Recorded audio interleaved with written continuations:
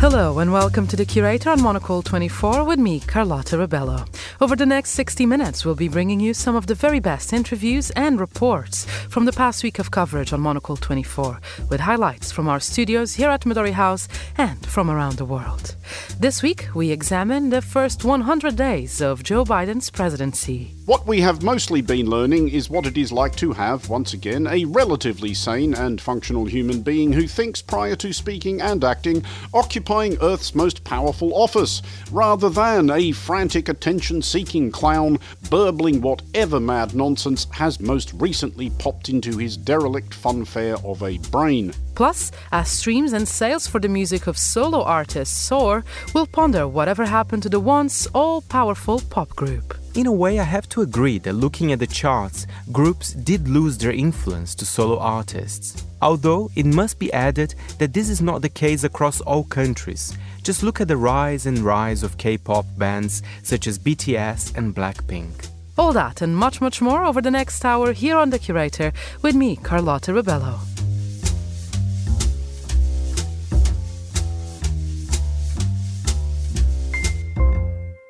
And we begin this week's Curator with a milestone. US President Joe Biden has now reached 100 days in office, a feat that we've been tracking across Monocle 24. In an address to a joint session of Congress this week, the president pledged a once-in-a-generation spending plan, which amounts to nearly $4 trillion in what has been described as the largest overhaul of US benefits since the 1960s. Let's then take a look back at Biden's first 100 days in office, what he has achieved, and some of the challenges still ahead. First up, we turn to Monocle's contributing editor Andrew Muller, who brings us this special edition of What We Learned. We learned this week that the producers had another one of their mercifully occasional ideas for a theme. We thank you for your sympathy at this difficult time. But we learned, as we usually, if grudgingly do at such moments, that the idea had some, we emphasise some, merit. That we reflect on what we have learned not from the last 7 days, as is our usual remit, but on the last 100. More specifically, the last 100 days, which have been the first 100 days of the US presidency of Joe Biden. Well, indeed. But that, we have learned, kind of is President Biden's pitch. You might even say that the tedium is the message. Thanks, we're warming up to this.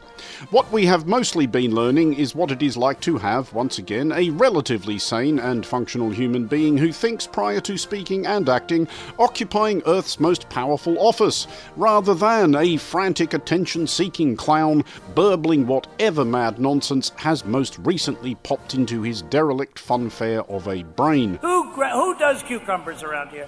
Because I like cucumbers. I'm the only one. I like cucumbers. 74 million votes for that, there was. Anyway.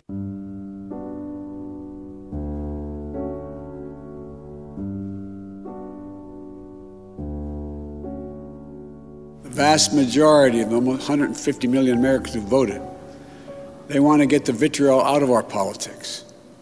We're certainly not going to agree on a lot of issues, but at least we can agree to be civil with one another.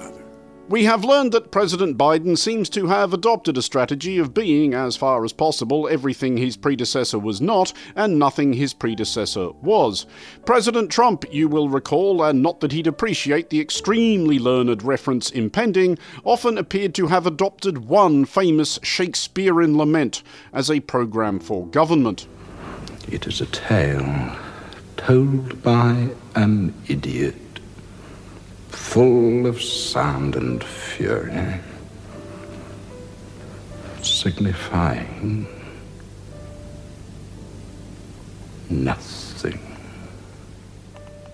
We have learned that Biden, by way of contrast, does not appear to believe it a term of his employment that every citizen of his country, and indeed of the world, should be thinking about him at every damn minute of every damn day. History, faith, and reason show the way of unity. We can see each other not as adversaries, but as neighbors. We can treat each other with dignity and respect. We can join forces Stop the shouting and lower the temperature. For without unity, there is no peace, only bitterness and fury. No progress, only exhausting outrage. No nation, only a state of chaos.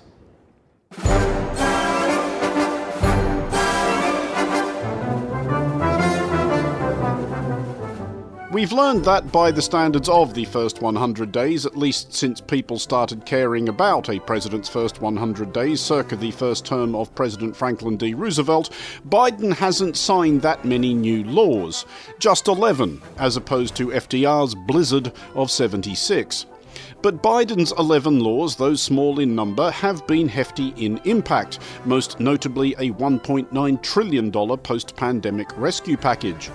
On his 99th day in office earlier this week, Biden proposed another $4 trillion investment in jobs, education and social care, and reminded that his administration has already made one kind of history. Anyway, thank you all. Madam Speaker, Madam Vice President.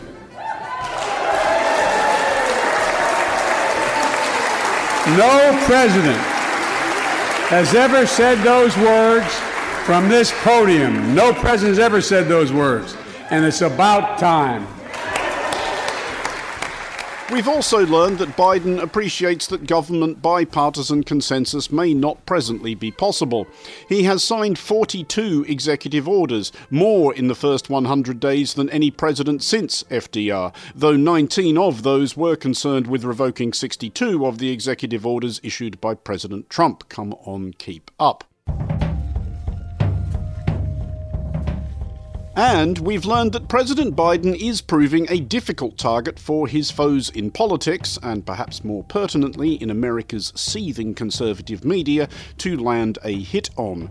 With the previous Democratic president, they found it easy, for some completely unimaginable reason which we cannot begin to guess at, no, search us, we've got nothing, to depict Barack Obama as some sinister revolutionary intent on turning the United States into an Islamic socialist republic. We've learned that with Biden, the same critics are reduced to inventing demented balderdash about the impending abolition of hamburgers. That means you're only allowed to eat 4 pounds of red meat a year. That adds up to a burger a month. That's it. And the state-funded issuing of Vice President Kamala Harris's children's book, Superheroes Are Everywhere, to newly arrived immigrants. Neither of which, to be clear, are things which are happening.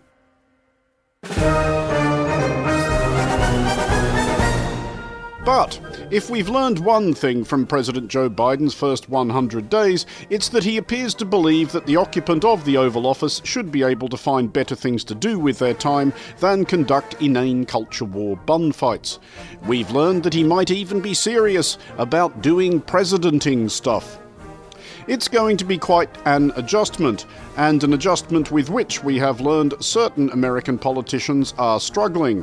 A few weeks back, Texas Republican Senator Ted Cruz took some time out from wondering who he hates most, his constituents or himself, to condemn President Biden as boring but radical.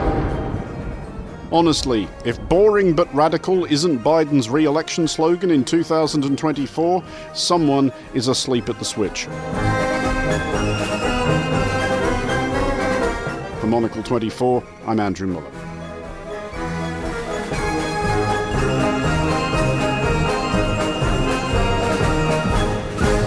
Monocle's contributing editor Andrew Muller there.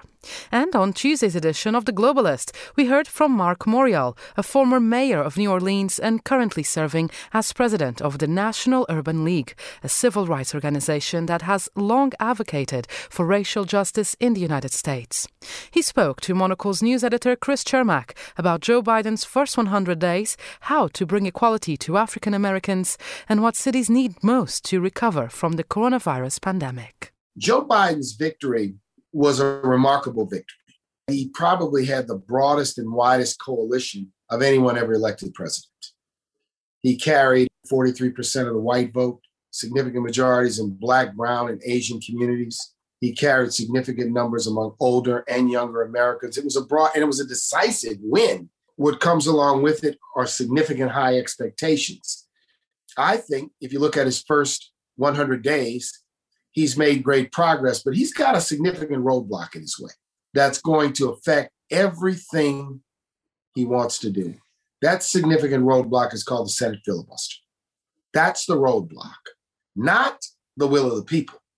All of his initiatives that he's put out there holds tremendous support among the American people. His recovery bill, tremendous support, infrastructure, police reform. It is only the politics of the right that stands as an obstacle. And it's not the voters on the right, it's politicians in Congress. So much about also tackling systemic racism in particular has to happen at the community level. You were, of course, mayor of New Orleans for many years. How has the challenge facing city leaders changed from when you were in office?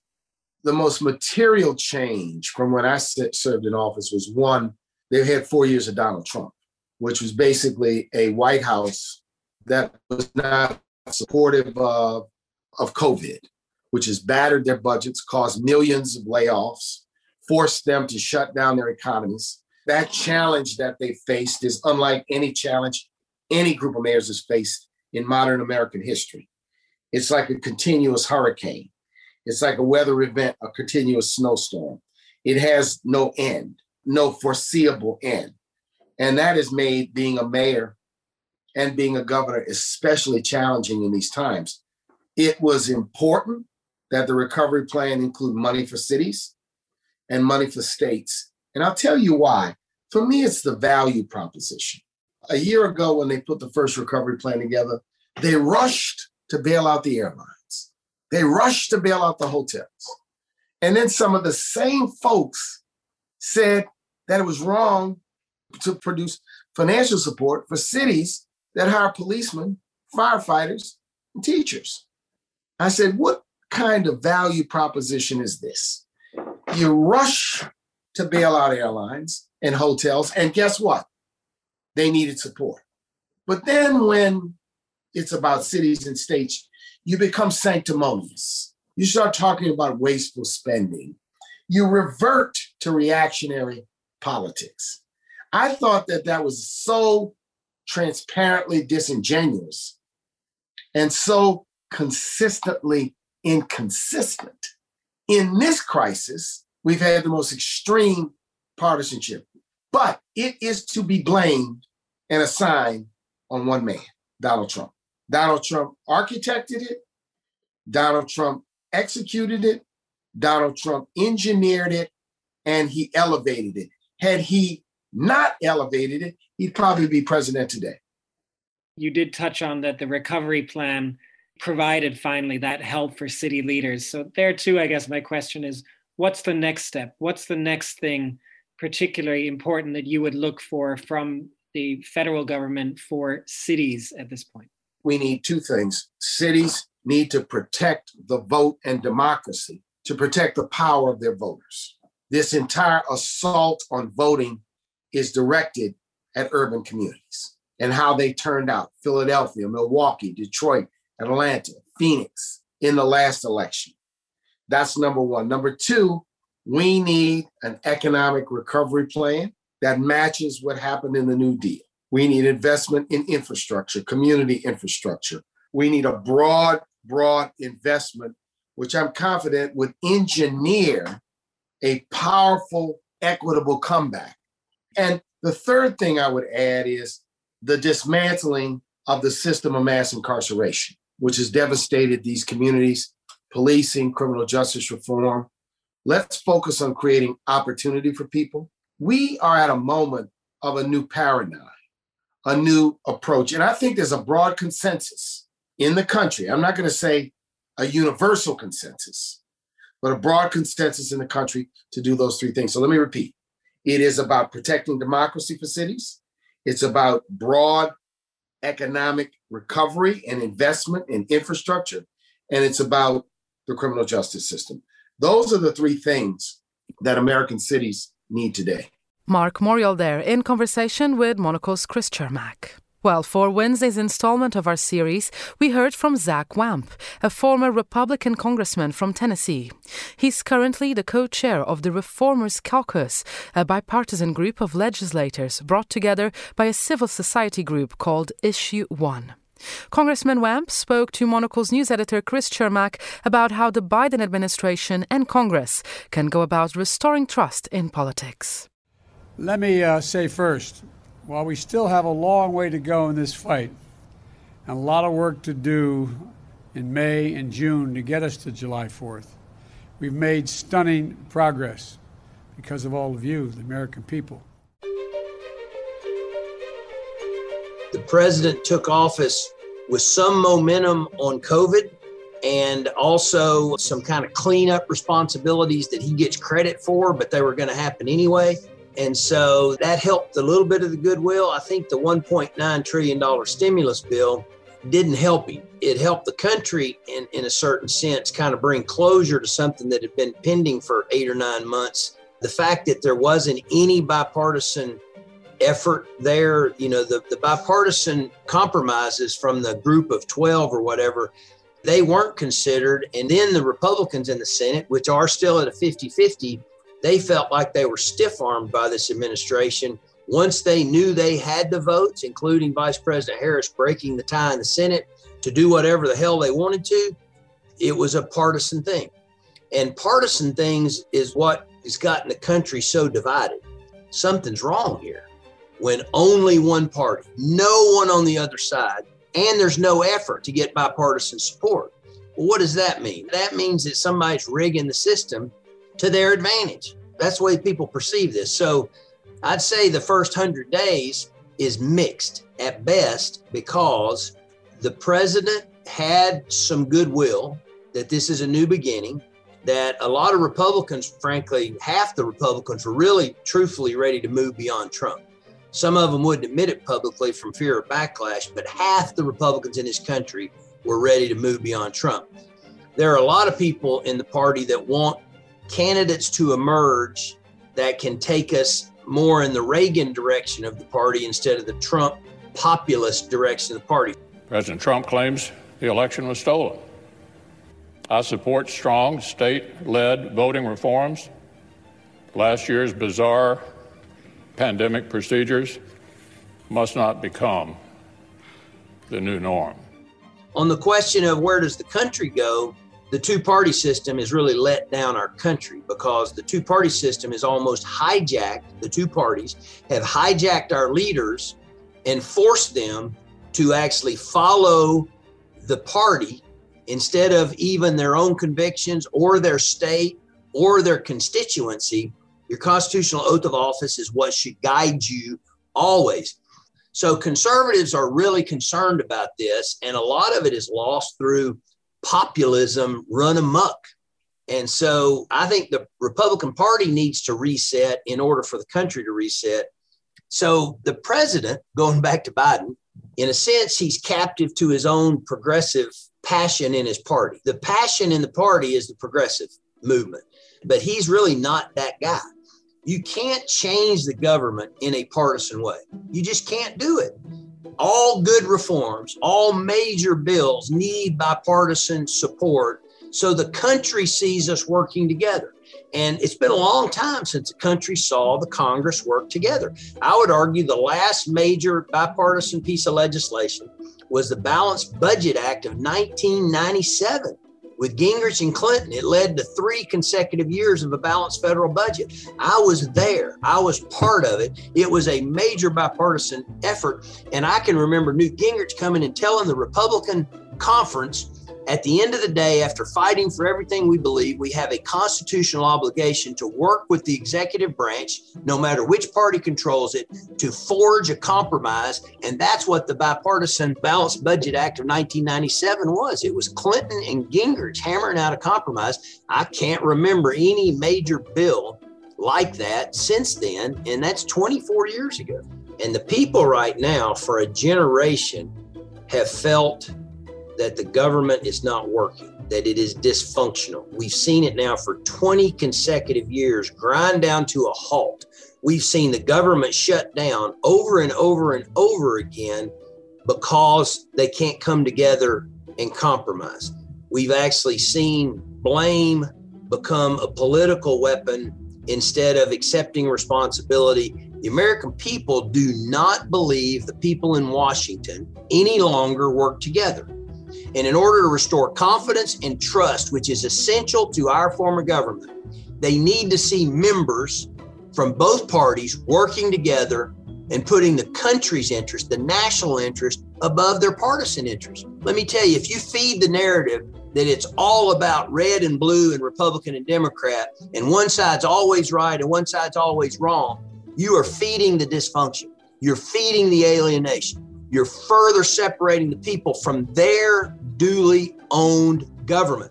One quote that I used as my quote for years is that neither party has an exclusive on integrity or ideas. I told you I grew up a Democrat. I became a Republican. I served for a long time. I worked with both sides. I got a lot done. I saw it work when the way it was supposed to work.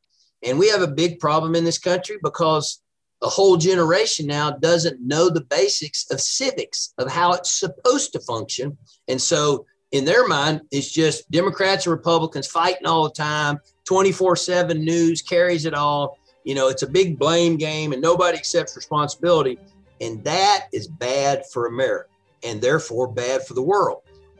There is a crisis in confidence right now. And I'm telling you, we're a few election cycles away from just all hell breaking loose, really, with the electorate, because people are still very, very unnerved. But I stay optimistic in that our country's been through even worse times. I mean, obviously the Civil War is the grossest example, but the Great Depression, other really momentous times, the 60s, there was such unrest in this country, and civil rights, you know, all the way through the Kennedy assassination, Bobby Kennedy's particularly, the second one. So we've gotten through more difficult times, but every time that we came through that, leadership emerged to pull together, to pull us out. So what's got to happen? Leadership has to emerge. And I believe it's generation. I'm 63 and I left Congress 10 years ago. People have asked me for 10 years to run again and to serve again. And I tell them I would far rather my children serve than me. Why? Because the next generation is much more pragmatic, much more willing to work together, less brainwashed into their camps of the whole world is either red or blue and there is no working it out. And they know technology and how to deploy technology to solve problems. My generation and up has not done very well. The last 30 years is where the meltdown has taken place. And so all of those people, all due respect to the 80-year-olds and the 70-year-olds that are still in power, go home. Make room for the next generation.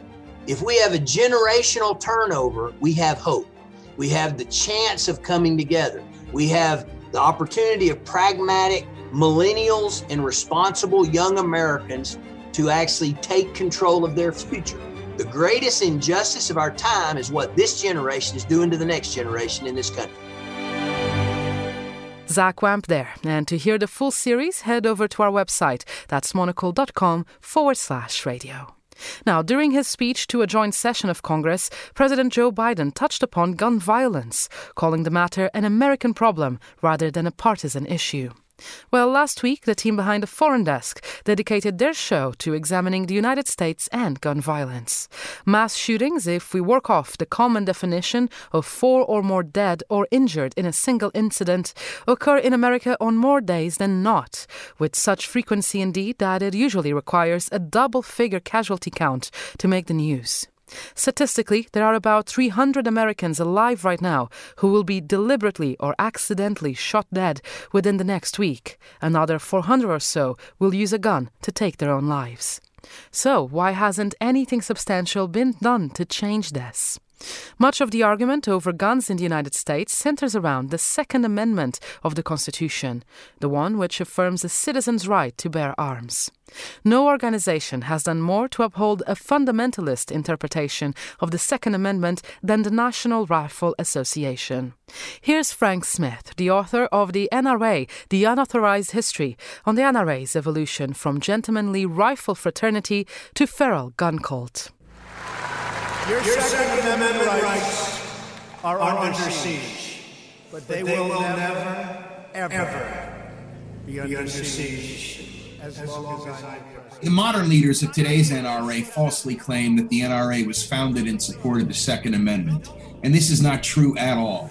The NRA was set up by two former Union Army officers, one of whom had also served as a journalist and was a publisher on military affairs, and the other was a rifle trainer. They established the NRA in New York City for the purpose of improving riflery, improving marksmanship among able-bodied men and active duty soldiers, first in the National Guard and then in the services, in order to better prepare U.S. troops in anticipation of future wars, most likely involving European powers. This was the eve of the Gilded Age. It was 6 years after the Civil War when the NRA was founded, and they were aware that the United States was coming into its own on the world stage and would most likely be involved or drawn into wars involving Europe very soon. And they wanted to make sure that American men, that American riflemen, had the skills and training they needed to be able to perform well in any future conflicts.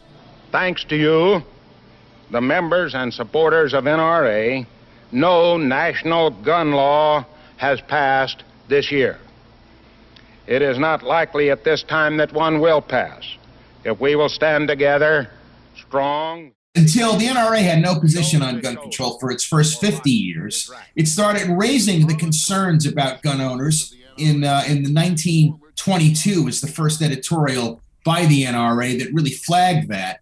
And then from the 1930s through the 1940s, the NRA supported gun control, never unconditionally. It was a qualified support, but the NRA through these generations provided a balancing test to balance the interest of gun owners versus the interest of public safety.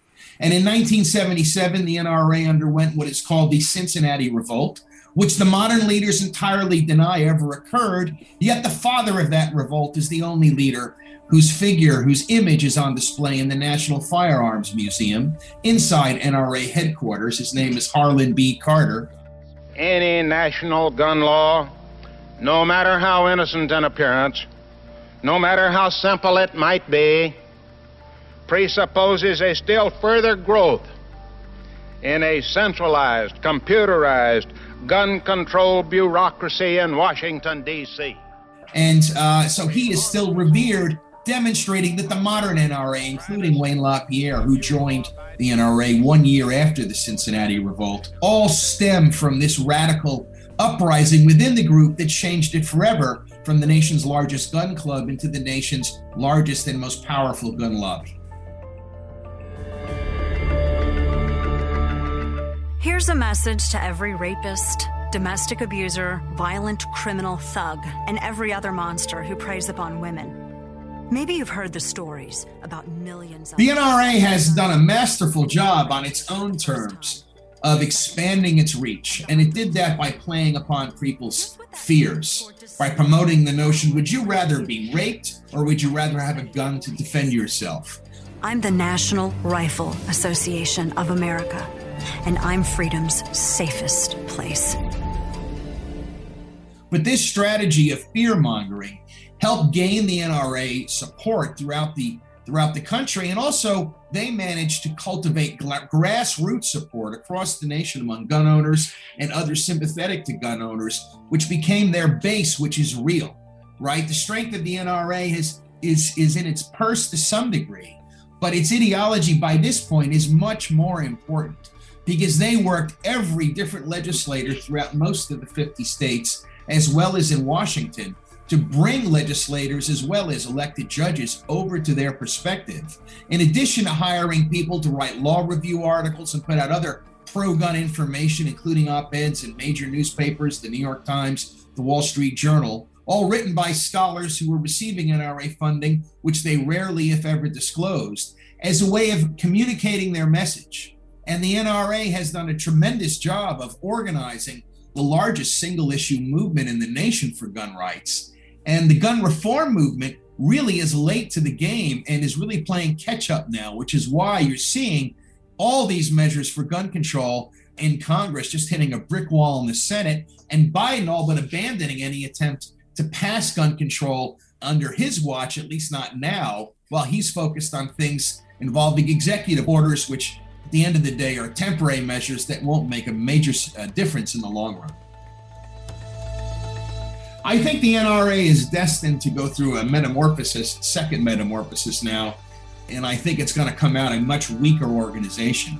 But gun reformers shouldn't take too much solace in that, because the groups that are going to arise and become stronger are other gun rights groups, such as Gun Owners of America, which has long been more radical and more openly has had ties in the past with white supremacist and white power organizations. So I think the ideology of gun rights, the religion of gun rights, is stronger now than it's ever been, and that is what's going to survive, even if the NRA, which helped create it, may not live to or may not endure to be able to see it through. So as we set out this year to defeat the divisive forces that would take freedom away, I want to say those fighting words for everyone within the sound of my voice to hear and to heed, and especially for you, Mr. Gore. From my cold, dead hands.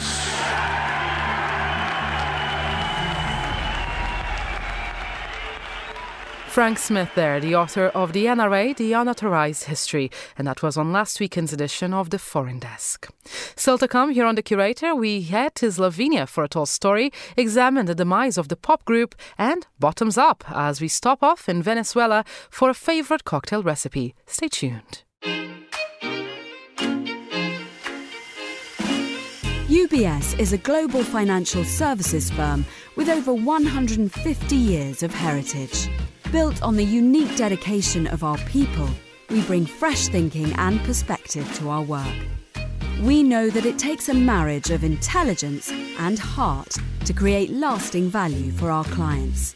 It's about having the right ideas, of course, but also about having one of the most accomplished systems and an unrivaled network of global experts. That's why at UBS, we pride ourselves on thinking smarter to make a real difference.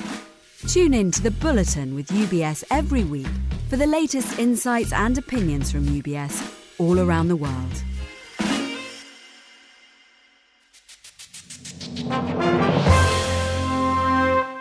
You're with The Curator, our weekly highlights show here on Monocle 24. I'm Carlotta Rubello. Our next highlight comes from the latest edition of Food Neighborhoods. For this week's show, Alberto Vollmer, the CEO of the Venezuelan rum brand Santa Teresa, shares one of his favorite cocktail recipes. Hi, my name is Alberto Vollmer. I'm the CEO of the Santa Teresa Rum Company based in Venezuela. It's a 225 years old company since the foundation of the Hacienda in 1796. Today I'm going to tell you about a cocktail that's called the Ruck. As many people here probably understand, Ruck is a rugby term. We use rugby as a vehicle to teach values in these prisons and with these gangs in Venezuela, and that's why we've given it this name. It's a very simple cocktail. So basically it's a short glass, a big ice cube, 2 measures of Santa Teresa 1796, 1 measure of sparkling water, and then just a swath of orange peel where you twist it inside the drink. You basically swipe the twist along the edge of the glass, and that is really important. And of course, you put the swath of orange peel into the drink, and you will really be surprised. It's extremely simple, but it's very surprising because then you really appreciate the liquid, the rum. It's a little diluted with the sparkling water. Of course, you've got the bubbles of the sparkling water. And as you dilute it, of course, what happens is that your taste buds open up to actually appreciate that unexpectedly dry, smooth and balanced texture of the liquid. And then the orange zest that you put in with that swath of orange peel, what it does is it somehow opens up your smell, and it gives you like this 3-dimensional sensation, which is so surprising because it's a very simple cocktail, but it's a great experience. I really, really recommend it.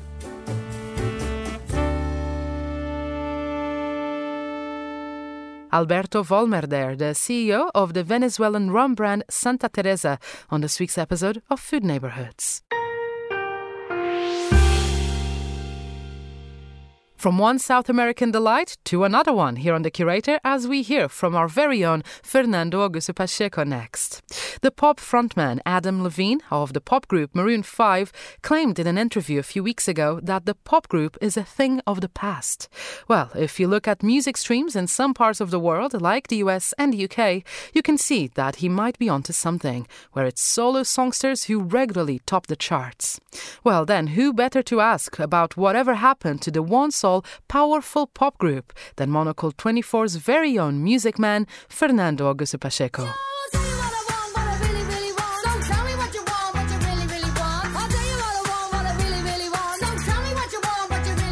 Is the game over for music groups? You'd have to believe yes if you've been reading the papers after the reactions to Adam Levine's comment that he felt there aren't any bands anymore, that he feels they're like a dying breed.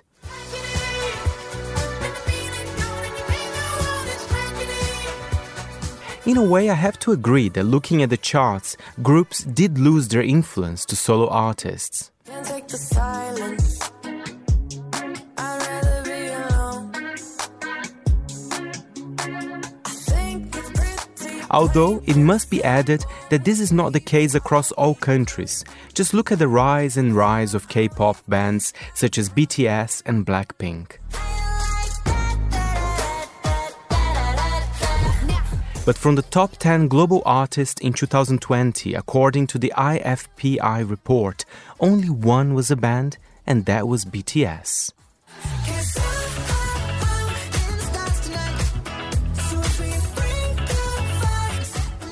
But I really don't think this is the end of bands. That would be a silly thing to say. What we are seeing instead is a move to more collaborations between solo artists. In fact, it is very hard reaching number one these days without a feature artist in your song. 'Cause you've got me and you know that I've got you and I know. In the top 20 songs in the US this week, half of them are collaborations. Although not exactly bands, collaborations show that going purely solo is not exactly the solution for everyone. I got my peaches out in Georgia. Oh yeah, shit. I get my weed from California. That's that shit. I took my chick up to the north, yeah. So Adam Levine might have exaggerated a bit, saying that bands are a dying breed. I love bands. These days I'm listening to a Japanese reggae band called Duns River, or the great French electro of both La Femme and L'Impératrice.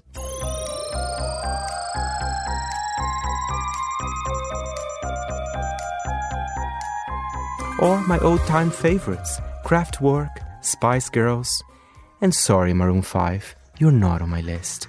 From Monaco, I'm Fernando Augusto Pacheco. If you wanna be my lover. Thanks, Fernando. You're with The Curator, our weekly highlights show here on Monocle 24, and I'm Carlotta Rebello. When lockdown struck, city dwellers across the globe found themselves stuck at home with a little more time on their hands and perhaps a little more attention to give. To this end, many decided that it might be time to acquire that furry companion they'd long dreamed of. But as the pandemic subsides and normal life returns, the worry is that these new pet owners might have a change of heart. Here on the front line in London is the CEO of Battersea Cats and Dogs Home, Peter Lorre. He sat down with Monocle's editor-in-chief, Andrew Tuck, to discuss how COVID-19 has impacted the organisation's work. They started by talking about the boom in rehoming during the UK's first lockdown. Since the pandemic started back in March last year, we've seen an extraordinary increase in pet ownership across the UK. I think some figures suggest there's been as many as 3 million additional pets acquired by households across Britain. And as I think we start to emerge from the pandemic, people are going to want to start to return to their previous lives, perhaps. And our fear is that many of these pets may be given up and need to be rehomed. So here at Battersea, we are planning for that scenario, certainly, and we're ready to help pet owners who, for whatever reason, are no longer in a position to look after a dog or a cat.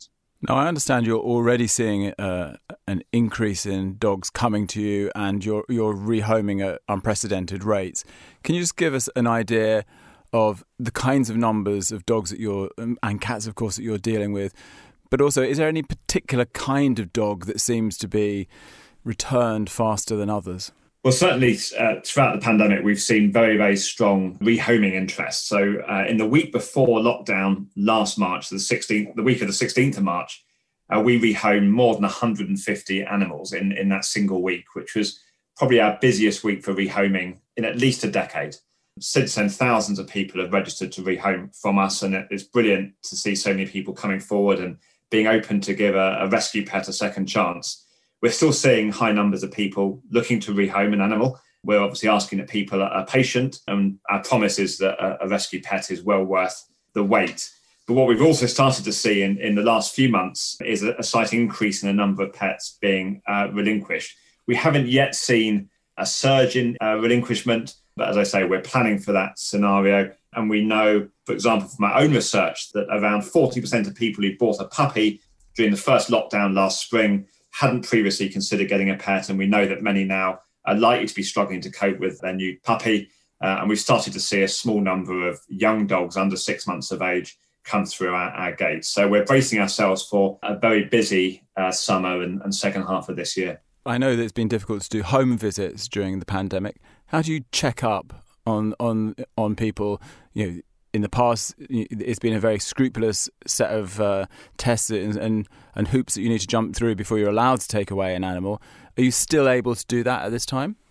We've had to adapt how we've worked during the pandemic. We want people to come to rescue. We want to make the rehoming process a smooth one and a very customer-centric process. During the pandemic, for example, we've started to introduce dogs and cats to prospective owners online over Zoom and other virtual channels. And when there were restrictions on members of the public travelling during the height of the lockdowns, we've been delivering dogs and cats to people's homes. So the good news is that the government has allowed animal rescue centres to continue to operate through the pandemic. We've had to change how we've worked. We've had to implement some new COVID-secure protocols, but we have been able to continue to rehome dogs and cats. And that, of course, has enabled us then to bring in more animals that need our help as well. What's the average time that a dog or a cat looking to find a new place to call home would spend with you? Well, in normal times, before the COVID pandemic, a dog would typically be in our care for about a month, so about 30 days, and a cat a little bit less than that, somewhere between 20 and 30 days. During the pandemic, of course, with such strong rehoming interest from members of the public, we've actually been able to find really great homes for our animals even more quickly than that. So the average length of stay for a dog is down now to closer to 20 days than 30, and similarly for cats, their stays are a little bit shorter. And Peter, tell us finally, when you get to go home, is there a waggy tail waiting for you? Oh, absolutely, yes. I mean, I think everybody who works at Battersea and volunteers at Battersea is united in a real passion for dogs and cats and their welfare. And I'm very lucky. I've got a pet greyhound at home with me, a dog called Wilson, who, of course, I adopted from Battersea last year. And he's a wonderful companion. He's very child-friendly with my two young children. And he's a very lazy dog. He likes to sleep on the sofa most of the time and then have the odd sprint around the garden.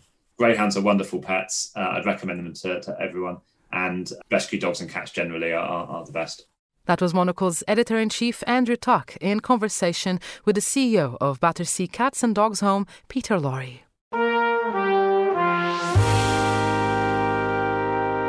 Next up, it's time for a tall story. This particular tall story is taller than most because it concerns a chimney, Europe's tallest to be precise. The Târbolia chimney is 360 meters high and served a power station in what used to be Yugoslavia. When that closed down in 2018, the chimney's future in modern-day Slovenia looked uncertain, but a country boasting some of the world's best climbers soon discovered another use for the structure. Monocle's man in Slovenia, Guy Deloni, tells us more.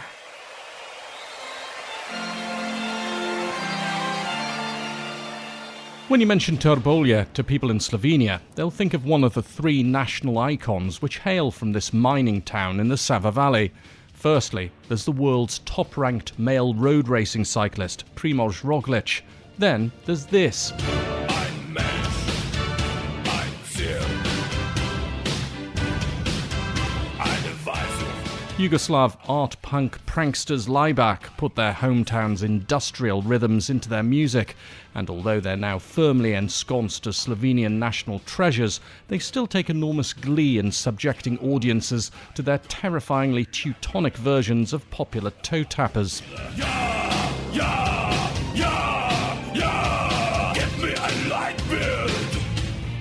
In contrast, the other world-famous product of Turbolja doesn't utter so much as a grunt, but then it doesn't have to. When you're 360 metres tall, you tend to stand out, even if you don't have much to say.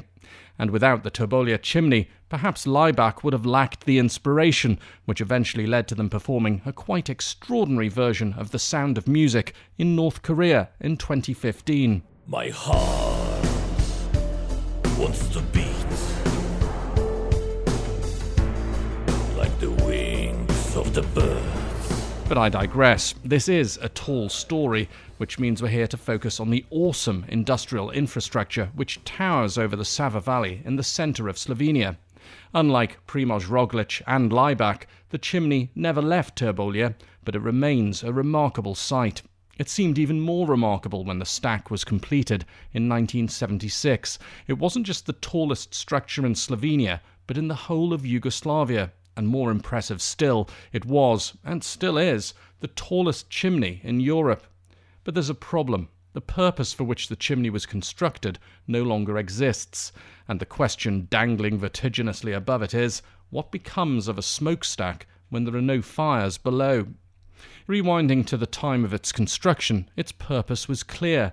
Yugoslavia was still in the socialist dream world of the Tito era, and in Turbolja, now there was a towering symbol that the country could compete with anywhere else in Europe. The entire construction process took the best part of 2 years, but the chimney itself went up quickly, at the rate of 3 metres per day. International experts joined the effort to ensure the structure was built to last, a sensible precaution given Slovenia's history of seismic activity. As well as signalling Yugoslavia's status to the world, the chimney served a purely practical purpose. Its height was the key to funneling pollution from Turbolja's coal-fired electric power station up and out of the valley. It's testament to the quality of its construction that the chimney has outlived not just Tito, but Yugoslavia itself. And yet, Slovenia's independence led to turbulent times for state-owned assets, and the industries which had gathered in and around Turbolja were no exception.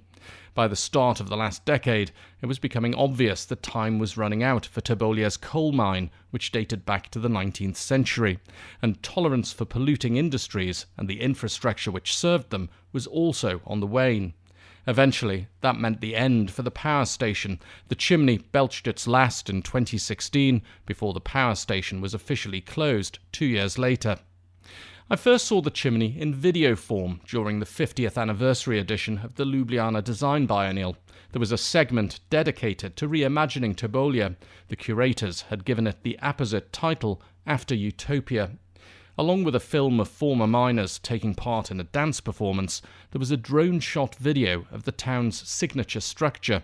It zipped up, and over the top of the chimney before mercilessly pointing the camera down towards the ominous, circular black abyss. My hands are sweating just at the thought. The graffiti visible at the top of the chimney reveals that some are not nearly so acrophobic. In fact, a quick internet search will turn up a frankly petrifying video of a Romanian daredevil calmly walking around the rim while juggling 3 peaches. A stumble wouldn't bring instant death. He kindly demonstrated that it took 15 seconds for a peach to hit the ground. Perhaps fed up of freelance thrill seekers, the chimney's custodians recently allowed it to become an official climbing venue. They created the world's tallest and most challenging artificial climbing wall on the outside of the structure, and to test it out, they called on another Slovenian icon, Janja Garnbret. She's just 21 years old, but she's already a multiple world champion in rock climbing and the hot favourite to take gold when the sport makes its Olympic debut in Tokyo. Her partner, Domen Škofec, is also an international competitor, and he joined her in an assault on a very unusual kind of summit. It took them 11 hours to make it to the top. A few days later, they gave it another go and cut 4 hours off their previous effort. Just watching was exhausting, terrifying and awe-inspiring in roughly equal measures. The course was specifically set for the two elite climbers, and the film of their effort makes it clear that this is no place for amateurs. But it does offer an intriguing idea for the next chapter in this tallest of stories. Even though its original purpose is gone, perhaps the Turbolia chimney still has a future.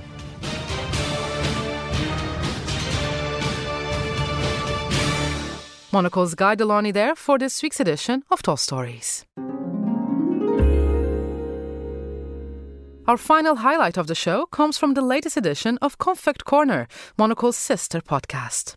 On this month's show, Sophie Grove, Gillian Tobias and Marcella Palek are joined by the power duo behind the boutique fashion brand Colville. Their ethos is rooted in expressing the feelings and values of contemporary women, with sustainability and repurposing in sharp focus. Founded in 2018 by Molly Malloy, the former design director at Marni, and by Lucinda Chambers, previously the fashion director of British Vogue. Here's part of their conversation. I think it's increasingly important that people know who have made their clothes and where they've come from and the story that each piece has. And we've kind of grown with that as well. It was something that we started off working with a tribe in Northern Colombia that made the bags for us, the cylinder bags. And we sold, I think, 35 in our first collection. And the woman that we liaise with, who liaises between ourselves and the tribeswomen, said, you know, it's great. These women are so grateful. These 35 bags have kept a village eating, 16 families eating for 3 months. You know, she was like, thank you. And I think for Lucinda and I, that felt incredibly good, especially after working in fashion for so long. And you realize that you can actually help somebody through what we do and what we're putting out into the world. I think that resonates so much with ourselves, and also you think it must resonate with other people. So we've kind of gone with the flow, and it's really interesting as well working with these tribes. And now we're working in Mexico and Brazil. That what's great is that what we produce is determined by what they can produce, and respecting their output and respecting their traditions. So yeah, I think for us, absolutely, it's really important. Even the clothes we make in Italy, not necessarily made by artisans, but the people that work in the factories. We've been to the factories. We know that it's fair trade. We know that the conditions are great, and we work with really, really good factories. It's important to be conscious about this, and I think people really respond to that. And I also think money, you know, is very, very hard earned now. People, you know, whether they decide to buy that handbag or that handbag is a huge investment. You know, it's a real choice. I think more and more they kind of want to know, as Molly said, you know, they want to know the provenance of it. And we didn't do it like that. We didn't set out like that at all. And it's all our collaborations are kind of like Colville chance meetings. You know, they're like, Molly met this woman on a beach and I sat next to this woman at lunch, and now we do rugs, you know, in Dakar, and, you know, as Molly said, the Colombian bag. So it's very organic how it happens, and it's really about people and people behind it. But I think, you know, when you work very hard to earn your money, I think you want to know where that money is going to. And I think more and more, increasingly, to have something that is meaningful apart from just what it is, but where it's made and who made it, it's just vital, really. We've loved sort of collaborating. It's a kind of meeting of, you know, craft and minds, and then making that craft relevant to our audience, so that makes them relevant. And I think, you know, we can do a lot of good like that. I think it's a sort of it's totally a two-way street. You know, we love what they do, they love what we can bring them, and then let's meet and let's bring your craft out, let's shine a light on it, you know. And that's just such a wonderful, it's a fabulous thing to do, actually. I wanted to finish up with a question really to both of you. I mean, it feels so significant that two people with such an amazing history in magazines and also design should come up with Colville at this moment. But do you feel more generally that the fashion industry is really sincere about change and sustainability, and has there been a profound shift in the way this industry works more generally beyond what just you're doing? I think so. I think what's brilliant about now is, of course, the word sustainable is on everybody's lips because luckily the questions are being asked. And of course, like any industry, there'll be some people who say it's sustainable and it's possibly not. And I think there are some who really are committed. From Molly's and our point of view, we research every fabric and we will choose fabrics over other fabrics, even though the cost is more punitive because it's more sustainable. And those questions are constantly asked. And I think from our very first collection, we did upcycle things. So, but it wasn't because that was the buzzword and the phrase that everybody was using, but just because actually it came out of something like, oh my God, we really want these kind of amazing sleeves. And how do we do that when we want all the colours to be different? Let's buy vintage and cut them all up. And that just sort of grew and grew and grew. And it's become a really big part of what Coalville is. It's just another aspect of Coalville that we've done right from the beginning. I think what's brilliant is that, there is a light being shone now, and we have to tread very carefully because also, like the Uyghurs in China, you don't want, punishment can't happen. And the big guys are changing. And I think, yes, these are very, very big tankers to turn around. But I think what's fantastic is there really isn't any place to hide anymore. And I think everyone is asking those relevant questions. And so there's been a huge seismic shift in the fashion industry about sustainability, about fast fashion, about, disposing of clothes. So I think it can only gain traction and become more and more sustainable, hopefully, and relevant. Well, and that's all we've got time on this week's edition of The Curator. The show was produced by Sam Impey and presented by me, Carlotta Rebello. Join us again next week to hear some of the very best of the programs here on Monocle 24. Thank you for listening.